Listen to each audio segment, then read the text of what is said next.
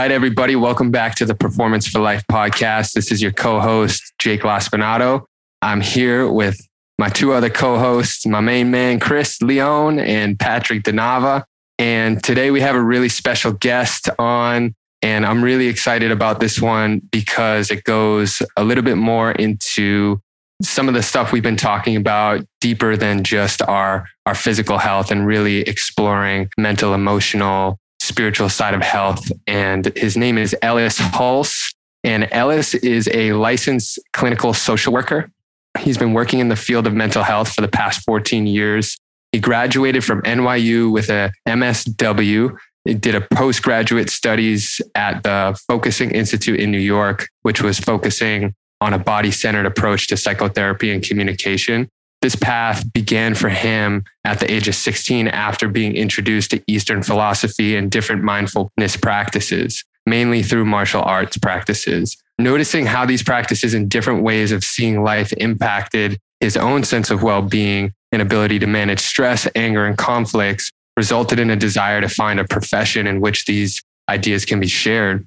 So currently, he uses a blend of different mindfulness-based cognitive behavioral therapies and mind-body exercises to help people better cope with anxiety, stress, depression, and life transitions and grief.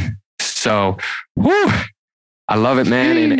And I really love, one of the biggest things is growing up, I had gone to different therapists, and I've seen a couple different therapists throughout my life. And it wasn't until the one I currently have that I really connected with, because she uses a very similar approach to Eastern philosophy, mindfulness practices, and meditation, and those areas. So I really love that it was introduced to you, and then you were kind of like, oh, damn, I actually would like to do this as a career. Was there like a specific event that like made you want to transition into a career? I wasn't too sure, it wasn't a black and white kind of thing. It kind of just unfolded like this, just became the path that seemed to be the best way of doing it.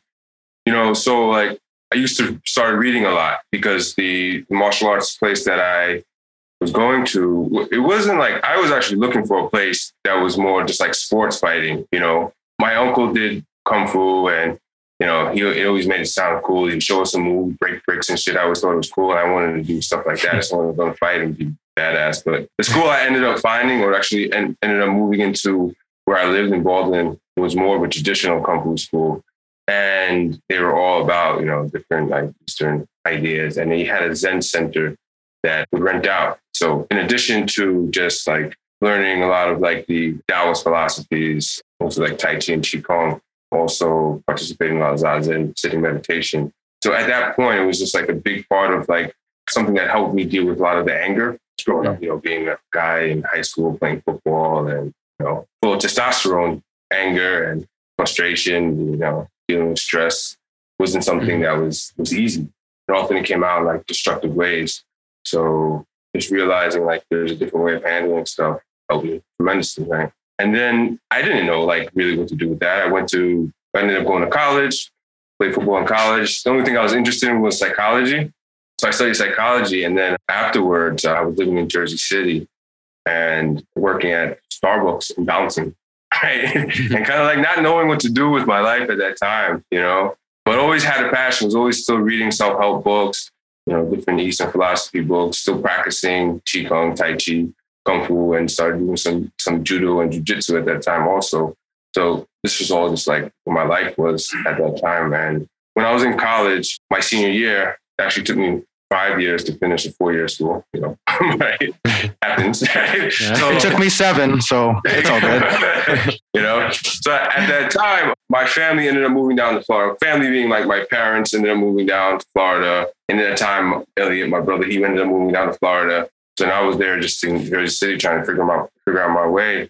And I had all these books around me that I was reading and just trying to figure out my next step forward. And actually, I was studying to be a personal trainer at that time, just because, it was kind of in the family, it's what people were doing. And I was like, yeah, I see myself doing it. I'm interested in it too. I actually was studying some of Paul Chek's stuff, his like scientific back book. I was reading through that, trying to like learn different techniques and stuff to train people. And one of my martial arts teachers had a friend that was a psychologist. you know, and he knew my undergrad, and he knew I was like kind of confused and trying to find my way. And he said, listen, if you want to start honing some of your clinical skills, and if you want to take your psychology degree, you can't do anything with it right now, but if you wanted to, the next best step to do would be to get a master's degree in social work. I was like, and at first I thought like DCF, you know, CPS, you know, child welfare stuff. I didn't know with a social work degree you could actually be a therapist. So that opened my eyes to this path. And I was like, all right, why not? So kind of like at that time looking around at the books that were really drawing my attention. So most of them was like psychology books. Like I had a lot of like Carl Jung books around and like Ellis books, just different, like a lot of different like philosophy books. I was like, you know, it seems like at this point, philosophy and mental health is what's drawing my attention. So I stopped studying that stuff and just applied to schools and got in. And I realized like, this is something that definitely resonates with me. And you can incorporate so many different aspects of physical health into mental health as well, as I continue to learn and study. So that's like a long-winded answer, I think, to that question. Yeah. What were some of those books that you first started reading? Like, what would you say were those like books that really like changed your mentality on like when you were younger and dealing with that aggression? Like, what were some of those books that influenced you the most? When I was younger? Yeah, as you were younger, and then, you know, just maybe some books that like, you know, still to this day, like you kind of look back and read into a little bit, you know? Yeah, this book was a big one. Body-centered psychotherapy. You know, homing method. This is all about like, this is one of the first books that like blended the idea of mindfulness in therapeutic work for me and made me go into to the Focus Institute, because really what this talks about is that, you know, we can access a lot of the emotional and mental difficulties in the present moment with the client, you know, and by slowing down and practicing some mindfulness experiments in this moment, just here and now, you can help a person feel into how whatever the issue is showing up in their life in this moment. And you can access the information and help them reorganize a way of seeing their lives instead of getting caught in old patterns of organizing information, old ways of responding, be able to notice those patterns in that moment by helping them feel into it. Yeah. But as far as like books early on, it really wasn't books. It was more like, so Alan Watts, right? His Eastern Western Psychotherapy was one book I did get and read and started studying, but it was mostly his audio. So, you know, after learning about Taoism and Zen and wanting to know more about it, I used to go to Napster and type in Zen or Taoist, and then I'd get all these audios for Alan Watts.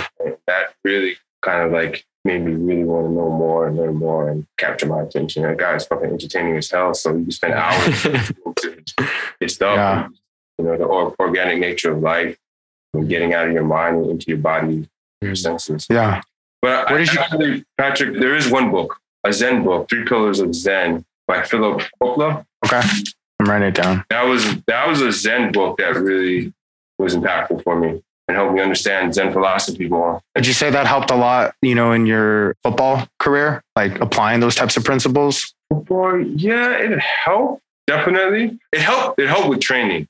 I think like working out, like the whole idea of being able to stay present and work out and being able to like not get caught in the pain of working out sometimes, be able to just feel it and be with it and not get lost in it, or to run away from the pain, which is very helpful. And also breathing exercises. I noticed a lot of the Zazen breathing into your dantian, breathing into your lower abdomen. You know, that really helped tremendously, as well as like the understanding around like spatial awareness, you know, mind, body awareness in the moment, full body awareness. Those things I think help with training and football practices and stuff like that. Yeah. Does that make sense? I can totally see that too. Like, I feel like those deep lower abdominal breathing, like that's the first piece of engaging the core, is like literally deep breath and then contracting that transverse abdominis, you know, and really squeezing tight. So it made me think of like a heavy squat or heavy deadlift. It's like, you want to make sure that core is braced like a son of a gun. Yeah, there's something comforting about deep belly breaths, right? It's comforting and it's grounding, which is why we probably use it if we want to lift heavy, right? Because it creates that bubble, right? Gives you that 360. But there's something about Eastern philosophy that I can't quite put my finger on. it has changed my life big time. And I wasn't introduced to it until I was broken. So I was literally broken before I was broken. Then I was introduced to Eastern philosophy, and it made sense. And what I noticed was that the reason why it made sense was because I was stripped of all the things that I thought were the aspects of my life that was actually pushing me forward.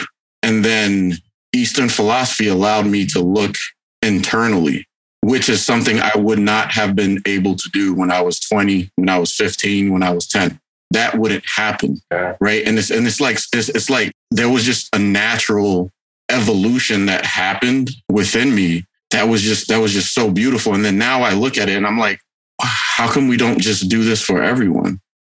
Right? Like we could heal so much people. Like if we just taught them, Eastern philosophy, right? If we just taught them Buddhism, or we talked about the Buddha and so on and so forth. But there is that's why there are people like you, Ellis. There has to be a connection. Once it's an internal connection, I feel like, because it just makes sense from a human perspective, right? Take God, take all that other stuff out of the way. Yeah. Just from being purely human, Eastern philosophy is it. How do I just be a human? It tells the story, right? And I just get, and it's like a reaffirmation every time, right? I read a book, or right now I'm reading a Thich Nhat Hanh book that just came out about the Nirvana Sutra. And he goes through all that. And it's just like, wow, like this stuff is real. And so my question for you is, how do you establish that pipeline between Eastern philosophy and the person that comes to you? Yeah. You somehow awaken them. You have a gift of waking people up. That's a wonderful gift to have. And so if you could elaborate on that, just the process and what it takes, would be awesome. Man, yeah. I mean, yeah, thanks for sharing that, man. That came from the heart. You can tell that experience you had is so genuine and real. And I love the fact that you brought up Thich Nhat Hanh, because I think a lot of his work has also influenced me too. So many of his books. But yeah, I mean, yeah, hundreds, right? It's crazy. Peace in Every Step is one that I'm always recommending to people, clients of mine, because he uses that practical language. And I quote him a lot. And definitely the way I introduce it is using some of his simple language, actually. He says the energy of mindfulness, and cultivating that energy of mindfulness is how we begin to heal. So using those simple languages with people, taking out, any of the cultural baggage, and just using, like you said, simple, practical, applicable steps. And how do you cultivate your mindfulness, and how the energy of present moment awareness is what's needed for us to go in and in the present moment access the emotional pain, and it's difficult to do when you're on your own. It's easier to do in the presence of somebody else, and somebody else can hold that energy with you. And together you can slow down and go in and say, okay, noticing how are you in this moment right now? Can we allow this moment to be right now? Accepting this moment just as it is, and introducing those just simple words that's really teaching them mindful awareness and acceptance of themselves in this moment experientially, and first with somebody and then by themselves to be able to just take a moment to relax and just feel your body where it is, and not try to do anything, but just be. Notice your breathing, notice your body, notice the parts of your emotions that feel comfortable, and notice the ones that don't feel comfortable also. And just being able to hold that space of acceptance, radical acceptance. I don't know if that answers. Yeah, no, that certainly does, right? Then I start thinking of things like, I could almost picture you teaching the Four Noble Truths without teaching the Four Noble Truths, and having somebody come to the realization that there is suffering, right? And it's just like, man, you're right on. Actually, I'll tell you a conversation I had the other day and how this applies to that, So it's like, this guy came, he was talking about his big issue is chronic pain. So not only is he dealing with emotional pain, he's dealing with chronic pain, and how chronic pain is impacting him emotionally in his self-image. I want to work out, I want these things, but I have this pain in my foot, chronic pain issue, and he's angry and resentful towards himself and life that he has to deal with this pain. So he has the pain and he's resisting life, right? So the idea of, and this is a purely a Buddhist idea, that pain is a necessary part of life, But suffering is something that we can eliminate or reduce, right? And the equation is that it's pain plus resistance equals suffering. Yo, Right? love this. Plus the resistance that equals the suffering. So if we could, just like in that moment, if we can slow down and just allow that pain to be there, again, breathing, noticing your breathing, noticing the comfort in your breathing. Because first you got to develop, someone has developed the power of mindfulness, to go back to Thich Nhat Hanh, that mindful awareness. Once you can develop the comfort and power of present moment awareness, then you can slow down and just allow and accept the pain, right? And then a funny thing happens when we soften and relax and accept the pain pain becomes more manageable. You all train, like, you know what that is, right? When you're running or something and you're resisting running, it's soften and relax, like this shit is gonna fucking hurt. Then, all right, then it's okay. Right? It still sucks, but by accepting it and allowing it, it kind of like, it makes it more acceptable. Yeah. Wow. Yeah, that's big time, right? The learning to recognize is huge. So just to jump on that, what I dealt with was alcoholism, right? And I still deal with alcoholism. I'm gonna be alcoholic for the rest of my life. And that's inevitable, right? That's it, right? That's part of my story. But one of the cool things about it, right, is sometimes I get cravings. Sometimes I'll get drunk dreams, right? And they're so vivid, right? I would literally wake up and be like, yo, I swear, do I have a bottle of vodka hidden under my couch or something? Like, what the hell just happened? But the beauty of that is I recognize it and I say, that's just my mind doing what it does, because that alcoholism is my trauma, and that trauma is going to live with me. But I've learned to acknowledge it. I've learned to accept it, and it no longer brings me the suffering that it used to. And that's what keeps me away from the bottle, because now I'm able to acknowledge it.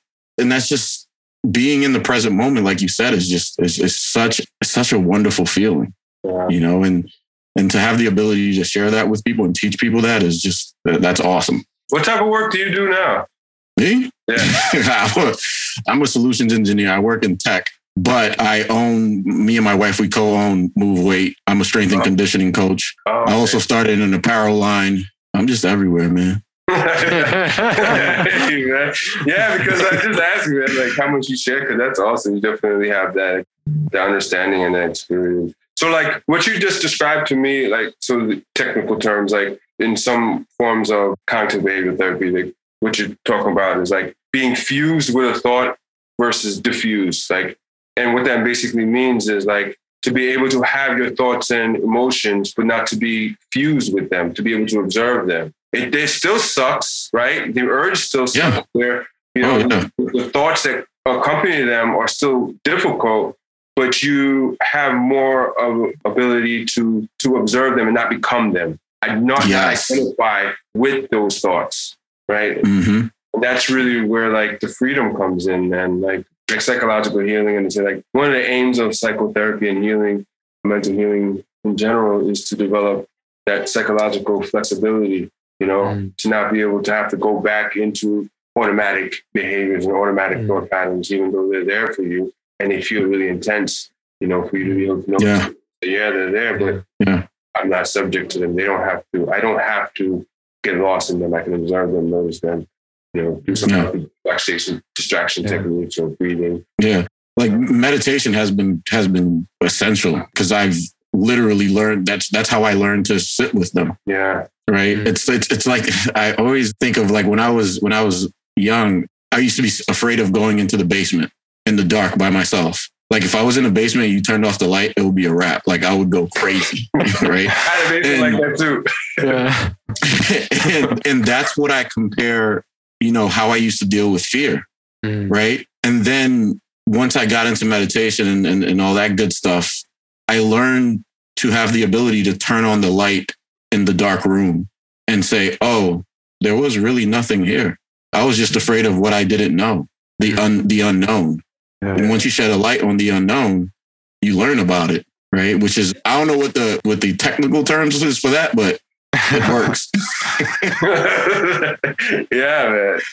You're doing it. That's being comfortable with the uncertainty. I think, Ellis, I I really loved this kind of rewinding here. And Chris, thanks for sharing all that, man. Like I love hearing your story. It's really beautiful. But going back to what you were saying, Ellis, which was kind of like creating that space, that container for clients or your patients to be able to express whatever pain that they're in and helping them to be present with it and work through it. And that's something that, you know, I never really experienced until I had worked with a psychotherapist, was like really having someone to really hold space and just like be there and help me and guide me through feeling whatever it was that I was feeling and not being afraid to feel it, not allowing all that self-judgment and that shame or that fear or whatever it was that was coming up, not allowing me to just push it down like I did for so many years. And I literally, it's so funny. I just posted about that today in my post about how working with a psychotherapist changed my life completely.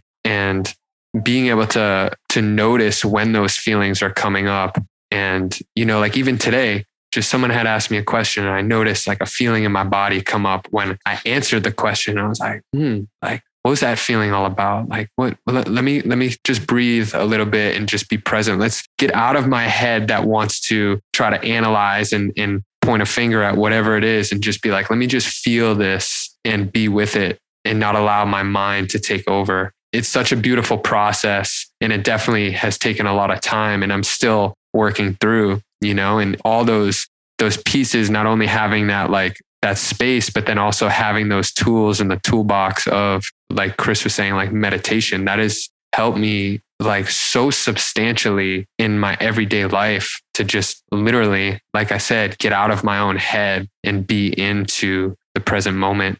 You know, and Chris, you said like at that point when you felt like you were completely broken and, you know, you had lost everything, basically, it sounded like to me, like lost all external things. That did you feel like you identified with all these external things and it felt like that was like your purpose? Yeah, none of that stuff mattered because I just wanted to die.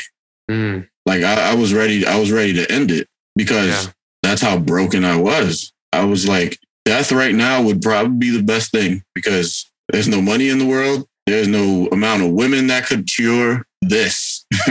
Whatever this is, I need to get away from it. Yeah. And this was me. Yeah. I couldn't live with me and what I've created. Yeah. I feel like it's so powerful. And I've been listening to a lot of Eckhart Tolle's work. Ellis, do you listen to his stuff or have you listened to his stuff? Yeah, I've listened to this stuff, not in a while, but like the whole idea of the pain body, I think is applicable to what we're talking about and how, you know, that pain body causes us to want to distract ourselves in all types of behaviors and manipulations and addictions and things. Yeah. It's hard to stay with the body when there's that emotional pain. Yeah. I noticed like by feeling more, the more I realized like all the fear and all that other stuff is like really my mind. It's like my brain almost like lying to me, like based off of like experiences from my past and learning more about how like when the pain body shows up and going into these old patterns, like wanting to do certain things to distract or stimulate. Like for me, like my thing is smoking weed. Like sometimes if I feel really overwhelmed or I'm like wanting to avoid something, it's like, I'll go smoke a spliff. I'll feel good. I'll forget about everything. When it's like, I'm realizing like, I don't have to do that. Like I can just get back into my body and in touch with my soul and my being and separate from my mind, because my mind is what's creating this desire to escape whatever is coming up for me. I don't know if that made sense. Yeah. I think what I hear you saying, and kind of same thing like Chris, what you were saying too, is like your idea of yourself being the thought patterns and the pain, you know, and when we're stuck in that, it's kind of, that's when it feels like hopeless, you know, and you want to you know. I think it's hard. I think it's hard for a lot of people to like not identify with those types of thoughts too, especially if you're like, I work as a football coach, and, you know, when an athlete, like let's say the running back fumbles a ball, you know, he's the type of person that's going to get really, really high or really, really low. And it's like that inconsistency of how he just gets so emotional. He feels like he's like a failure. He let the team down, like when he made that mistake. And it's like, I talked to him on the sidelines and I'm just like, hey, like, like just take a second to just breathe for a sec. Like it's only the second quarter. But I feel like a lot of people have a hard time, like in the moment, to really kind of take a look at the big picture, like reframe the situation you're in, because a lot of times, whatever we're stressing about, it is so minuscule to the grand scheme of life. And I think if more people understood that, if they just looked at the bigger picture, whether it's being grateful and practicing gratitude and being alive, like implementing daily habits to put their frame of mind into a place where, things are going to happen in life and it's going to cause you to obviously react and feel stressed. But I think when those things happen, you can take that step back to build that awareness muscle and really kind of reflect at the bigger picture and realize like, oh, like, this isn't as bad as it seems. It's not the end of the world and I can move forward. I can learn something from this experience. I can take something positive from this experience, because I think all in all, how we label it, our perception is really the ultimately key to us living a very fulfilling life. And we all have a choice. And, if you're listening to this podcast, like, you have a choice to how you view something. And I think it all goes back to your environment and the habits you're cultivating every day and doing those things to cultivate that, and I think that's what you do as far as, when you work with people, you talk about the situations that are going on, but you develop practices. What are some of the things that, when you're talking with your patients, like I said, from the tactical standpoint, like, things to kind of implement on a daily basis that you kind of recommend for your clients to kind of work on? Yeah, that's a great question. I think just to kind of like even go back a little further to some of the things you were saying, that it is difficult to have this mindset. And I'm like Chris, you were saying before, it's not a philosophy and a way of being that it's taught, generally speaking, it's going to be like self-help books and like therapeutic interventions and stuff that we learn some of these things. Like, I think the whole dichotomy of acceptance and change is an important idea that I often talk about with clients, especially ones who have like perfectionist tendencies and, athletes and things of that sort, right? Where there's a part of you that has to fully accept where you are with your capacity right now as you work to changing and controlling the things you can control. So like, as far as like being in the moment tactically, like, being able to say, okay, yeah, this sucked. Yeah, you fucked up, but it's all right. What can you do about it? Is there anything you can do right now about it? What's the next actionable step that you can take? Being able to like slow down when you're really upset and being able to say, okay, what aspect of this situation is within my control versus what aspect is outside of my control, right? Just asking yourself that question and being very clear, like, okay, there are a lot of elements here that are outside of my control, but there are always some elements that you can begin to control and influence, right? And it's usually just taking your time and energy to focus on whatever aspect of the situation you can control, right? Knowing that's the way you go from being a victim to somebody being empowered, because once you get out of the idea you're trying to control things or worrying too much about the recent past failure or whatever it is, then you're just going to be spiraling. But the moment you start taking corrective action, your energy changes and you become more empowered. Like just that question itself, what aspect of the situation is within my control, especially with athletes, right? Yeah, I feel like it's a lot of the coaching staff that I work with, they're have that old school mentality, yelling, screaming. And here I am studying, behavior change psychology in my free time. And it's like, if you want a kid to work a little bit harder, hustle a little harder, it's like yelling at him and picking on him in front of all the kids isn't really going to be something that's going to get the best out of him. And I'm just going through this in my mind. Like when that happens and I see that play out, I'm just like, damn, like that kid's such a good athlete. He has so much potential, but it's like the way the coaches, have always done it. It's kind of that mentality. Like you can't really teach a dog new tricks and how they go about communicating with these kids. It's like, it's not the way to go about it. Because what you're saying right now, what happens is like people end up identifying with events. I failed at this, so I'm a failure. We tie so much of our sense of ourselves to certain events that happen, and then of course it's reinforced. You fucked up and everyone's telling you fucked up. Kind of say, well, unconsciously, implicitly, I'm a fuck up, right? Mm-hmm. So like the whole reframe of like failure is feedback. Like, all right, man, yeah, you fucked up, but what can you learn? You're gonna fuck up some more, but that's how you grow and learn. And reframing it that way, correctively, right? And that, I guess that's what they're trying to implement. That reframe that, saying, fucking up is part of learning and growth. How do you move from failure to failure to and keep going? Yeah. Exactly. Yeah. And I'm always trying to communicate that with these kids. And, this is my first year coaching. So, I mean, the coaching staff I'm a part of is very experienced. So from the football side, I'm learning a lot, but then I'm also learning some things on what not to do, and I think a lot of these kids have gravitated towards me very, very quickly because I'm not talking to them like a lot of the other coaches. Like I talk to them just like a human being first, and then an athlete second. And I think a lot of the kids like really appreciate that because, they probably have never actually been talked to like that, And I think for me, if I were to look back in my high school years, and if I had someone who was like me or, who really kind of had that sort of mindset early on, like an influence, then I think I probably would be playing at a Division I school. Like I probably would have had, the accountability to do that. Not to say like I couldn't do it on my own, but I think things would be different. So it's like giving back to those kids and trying to, find that inner drive within them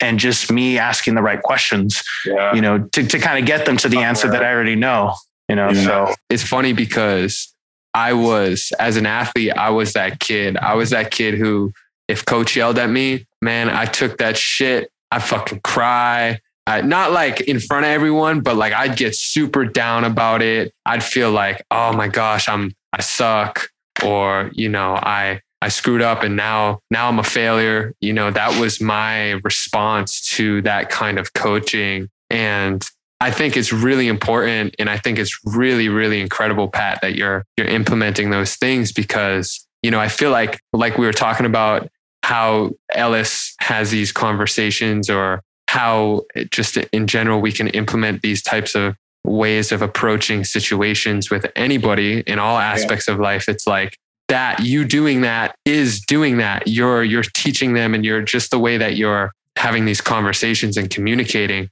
I think is going to make that difference, because then they see, oh, coach, whatever, head coach is like this, but, Pat, like he talks to me totally different and like, encourages me and is actually coaching me, Mm-hmm. Yeah. So I feel like that's really powerful, man. Thank you. Yeah. It's definitely, I'm realizing now, like, it's funny how like I was talking to my coach yesterday and he was telling me about some drama that he was kind of going through with his friend's wife and stuff like that. It's a long story, but I don't mean to, man, it's so funny. I mean, if you got some content, come on. let's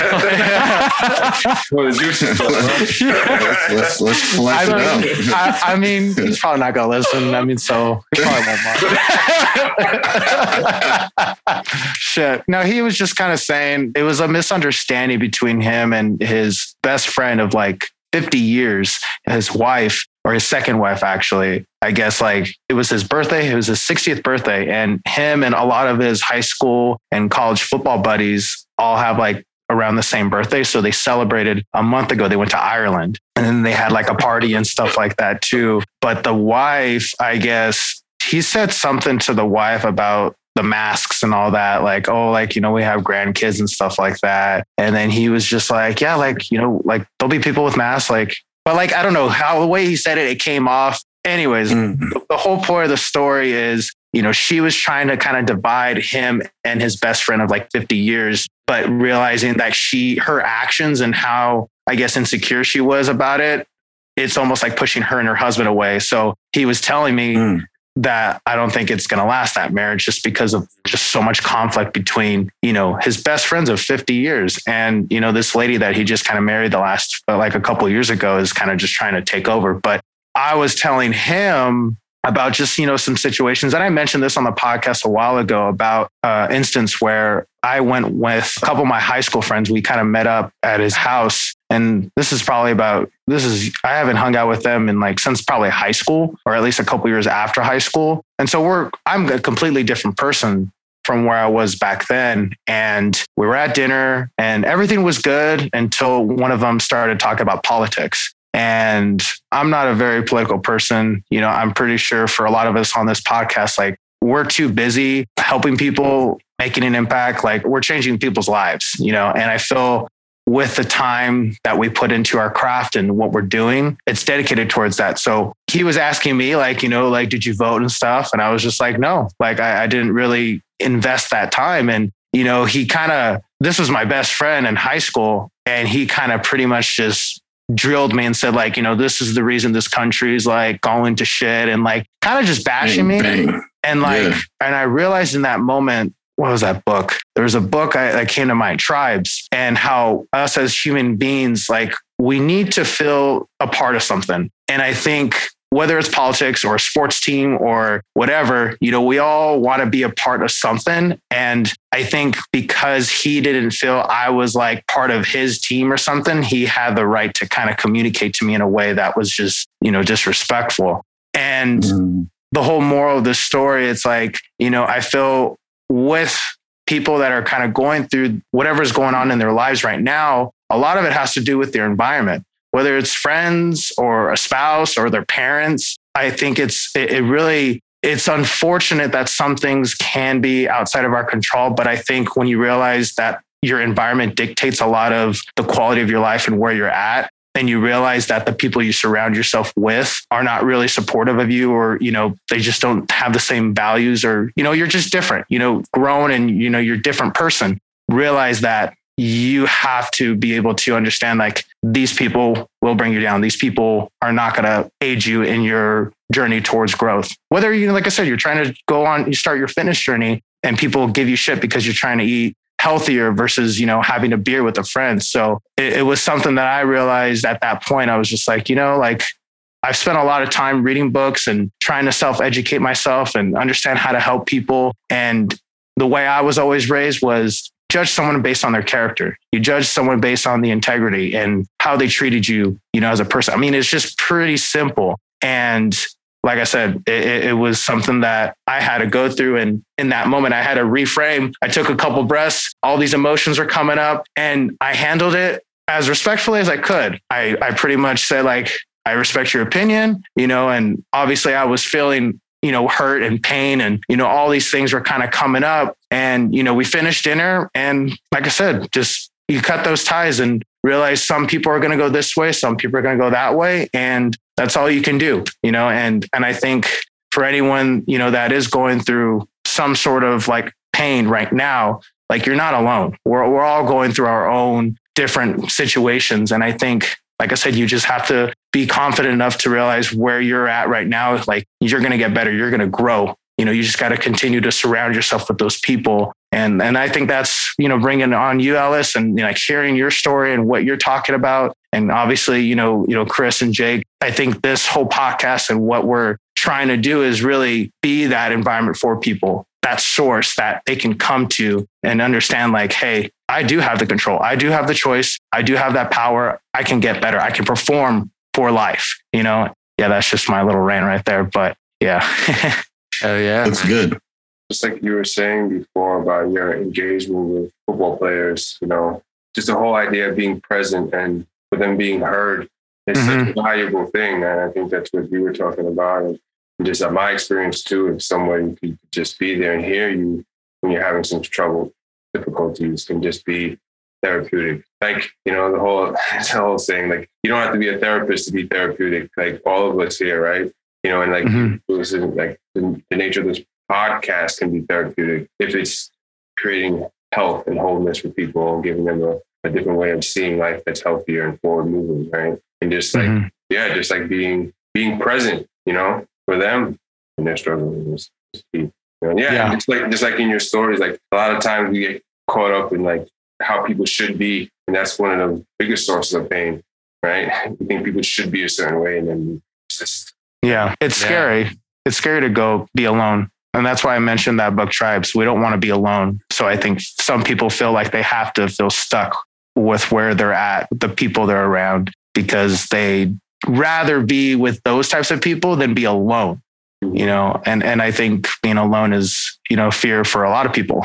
And I'm curious too, Ellis, like from your professional standpoint, like, Pat, you're bringing up a good point. Like these people, or I should say your clinical standpoint, but like Pat, you're saying that like these people, they want to be a part of something, so they stay in there. But I'm curious about like how much of that is actually unconscious and how much of that is actually like ingrained, like it's just, maybe there's this pull to want something different, but all those unconscious patterns ingrained in the nervous system are what potentially hold people back. And where I'm kind of going with this is like my therapist explained to me, and I mentioned this a few weeks ago on one of our episodes, is that I was explaining to her, like, sometimes when I get around certain people, maybe family members or certain people I used to hang out with, but I don't really associate with anymore, I notice anxiety come up. I notice like it's like a switch that I'm like in this old patterning. I'm curious around that, like how that works. Like, do we literally actually adapt into this way of being and this way of living? And then even if we are making sustainable change, our nervous system can be triggered back into trauma or something along those lines. Yeah, I have like a couple ideas about that. So the different parts of us, right? So we talk about the sense of ourself. There's a whole like philosophical approach within the therapeutic landscape called internal family systems. And basically what that is referring to, that there's different parts of us that get expressed at different times. You show up a different way in this environment, a part of you showed up this way in this environment, and sometimes there's a part of you that's very angry, that's protecting a part of you that's very scared and sad, so the idea of a self is not as, this is then also a very Eastern Buddhist philosophy and idea. The idea of the self is not as solid as we like to believe.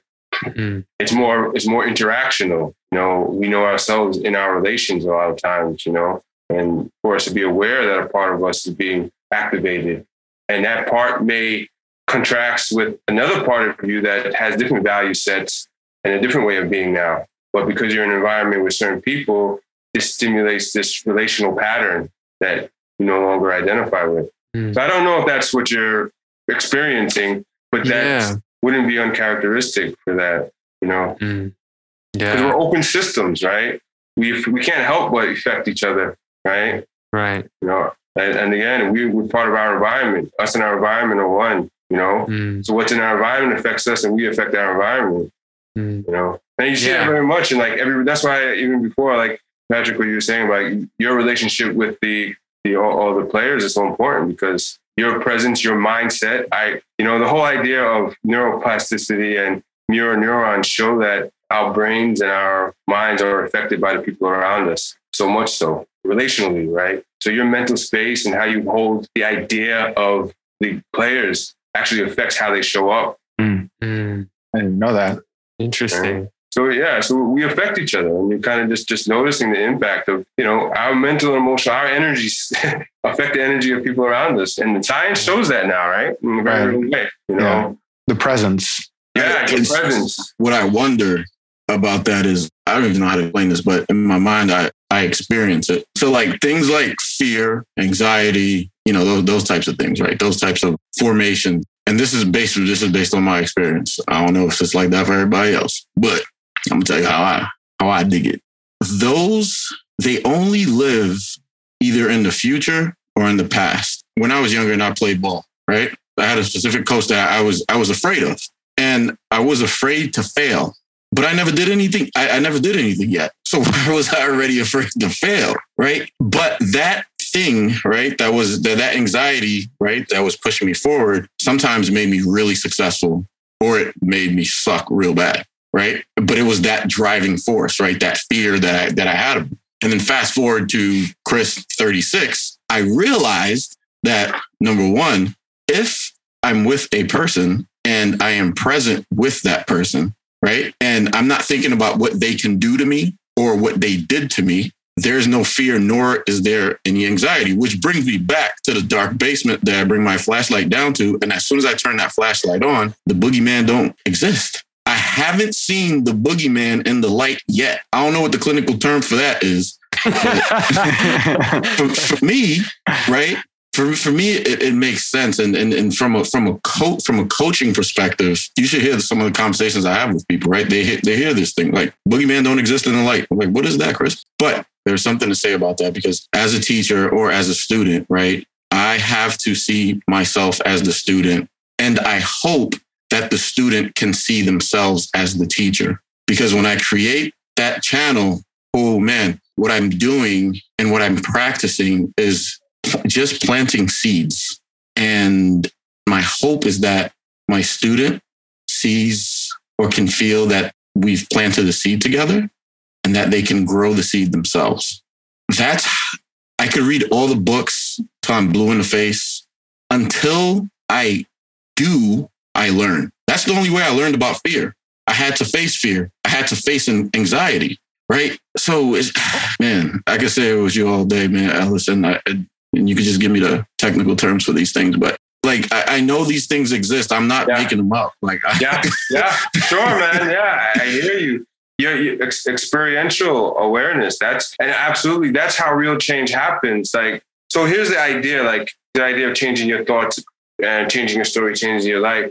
Only partially, right? Yeah, that's helpful, but only partially. If there isn't a bodily experience of that change, if you don't, it's not a felt change in the moment, then it's very short-lived. Like the body, you have to experience that change. When you hear your story differently, or you begin to feel it differently also. Like, so accessing the body in the moment, when you talk about the fear, for you to notice where the fear shows up, or this anxiety, for you to notice and hold space for it in the body, and then take a look at it. Yeah, there's a part of you that's showing up that has this anxiety and fear around it. But as you hold space for it, like you're saying, shine light and begin to allow it to be there, you realize that there's nothing at its core. It's just a pattern of energy. Yeah. What energy pattern, right? That's what I hear you saying, right?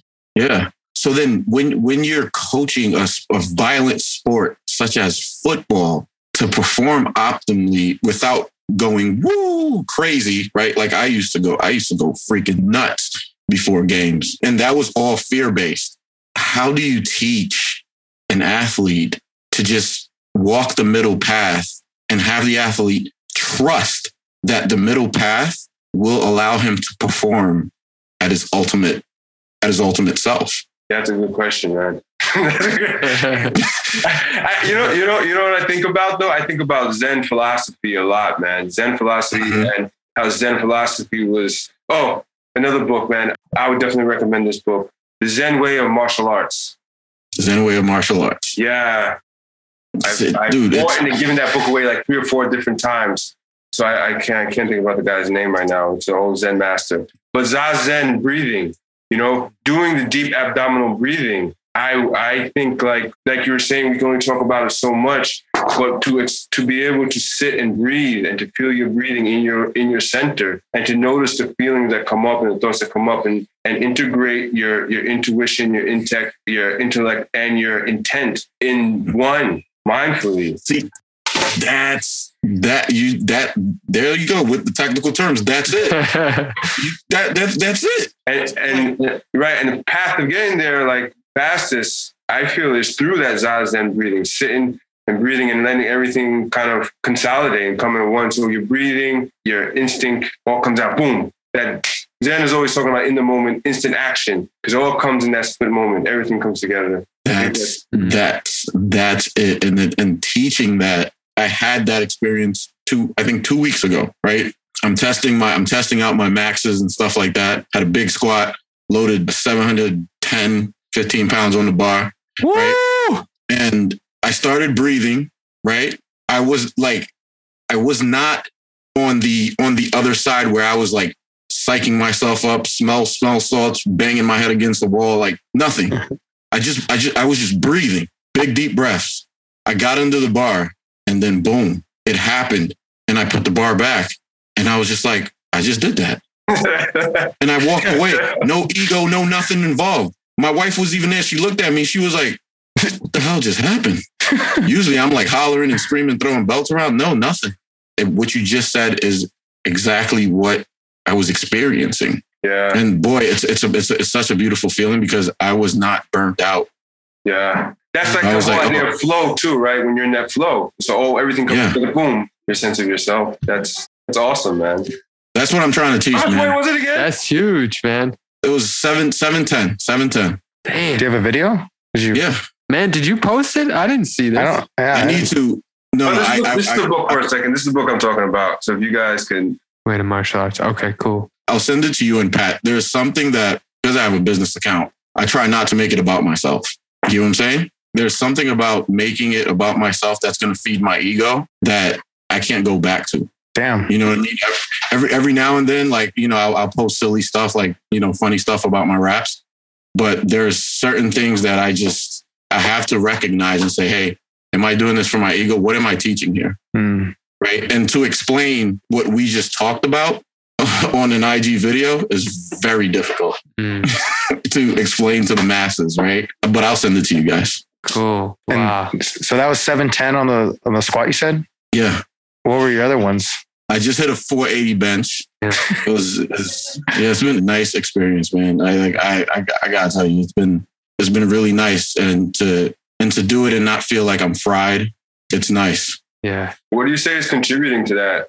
Doing it and not feeling fried. So meditation contributes to it big time. And I think self-awareness contributes to it. And like I said, I'm very careful about what I post that has to do with me.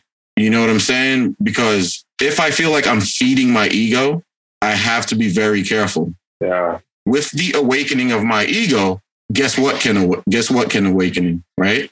Mr. Relapse is walking right behind ego. And he's like, hey, player, we partying today? Right? I'm grateful for that gift. Very grateful for that. I mean, that's because like I said, you know, you guys know the story, right? I've been on PEDs. I've done it all, right? And I'm way stronger than I ever was in my life, physically, mentally, and spiritually. And it's just from just my practice. That's beautiful, man. Just makes me think of back when I was really big into lifting as heavy as I could, being as big as I could possibly get, and doing all these things for an external, like an external recognition. And as I've been able to dissolve that piece of my ego of letting go of trying to be, you know, it was almost like for me, this hyper masculine, like I was trying to be like, pack on all this muscle and be strong for a reason that really wasn't, when I really was like, who am I doing this for? Why am I even doing this? It was like, I'm just hurting myself. I feel like shit. I'm still not happy, you know? Oh, it was cool. I got that one video of me deadlifting 500 pounds, but it's like the next day I'm still not happy. I still feel like shit, you know? And it wasn't until I started to really do it for myself and be like, man, I just want to be healthy. I want to move. I want to challenge myself. And there's no competition with anyone. It's just being better than I was before and really fulfilling myself in a place that like I'm happy. I'm probably like the smallest I've ever been.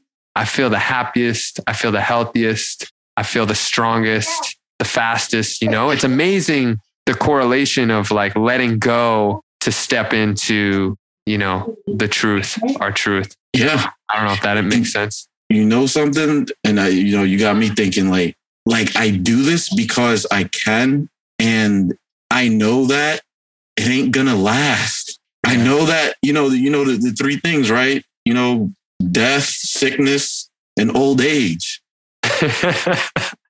Right? Yeah. I know one day my body ain't gonna do it. So I enjoy the moment. Yeah. So simple. And so for me, I share this with you. Because this is the Sangha, this is the community. I share it with you because you guys will understand. But I throw that out into the world. What am I putting out there? I could be putting a fire out there and making people want to compete against me. What's that doing? Right? It could cause that one guy to be like, yo, I need to start juicing. No, you feel me? Yeah. No, you know what I'm saying? So it's like, I have to be very careful because if I'm triggering somebody, I got to be careful.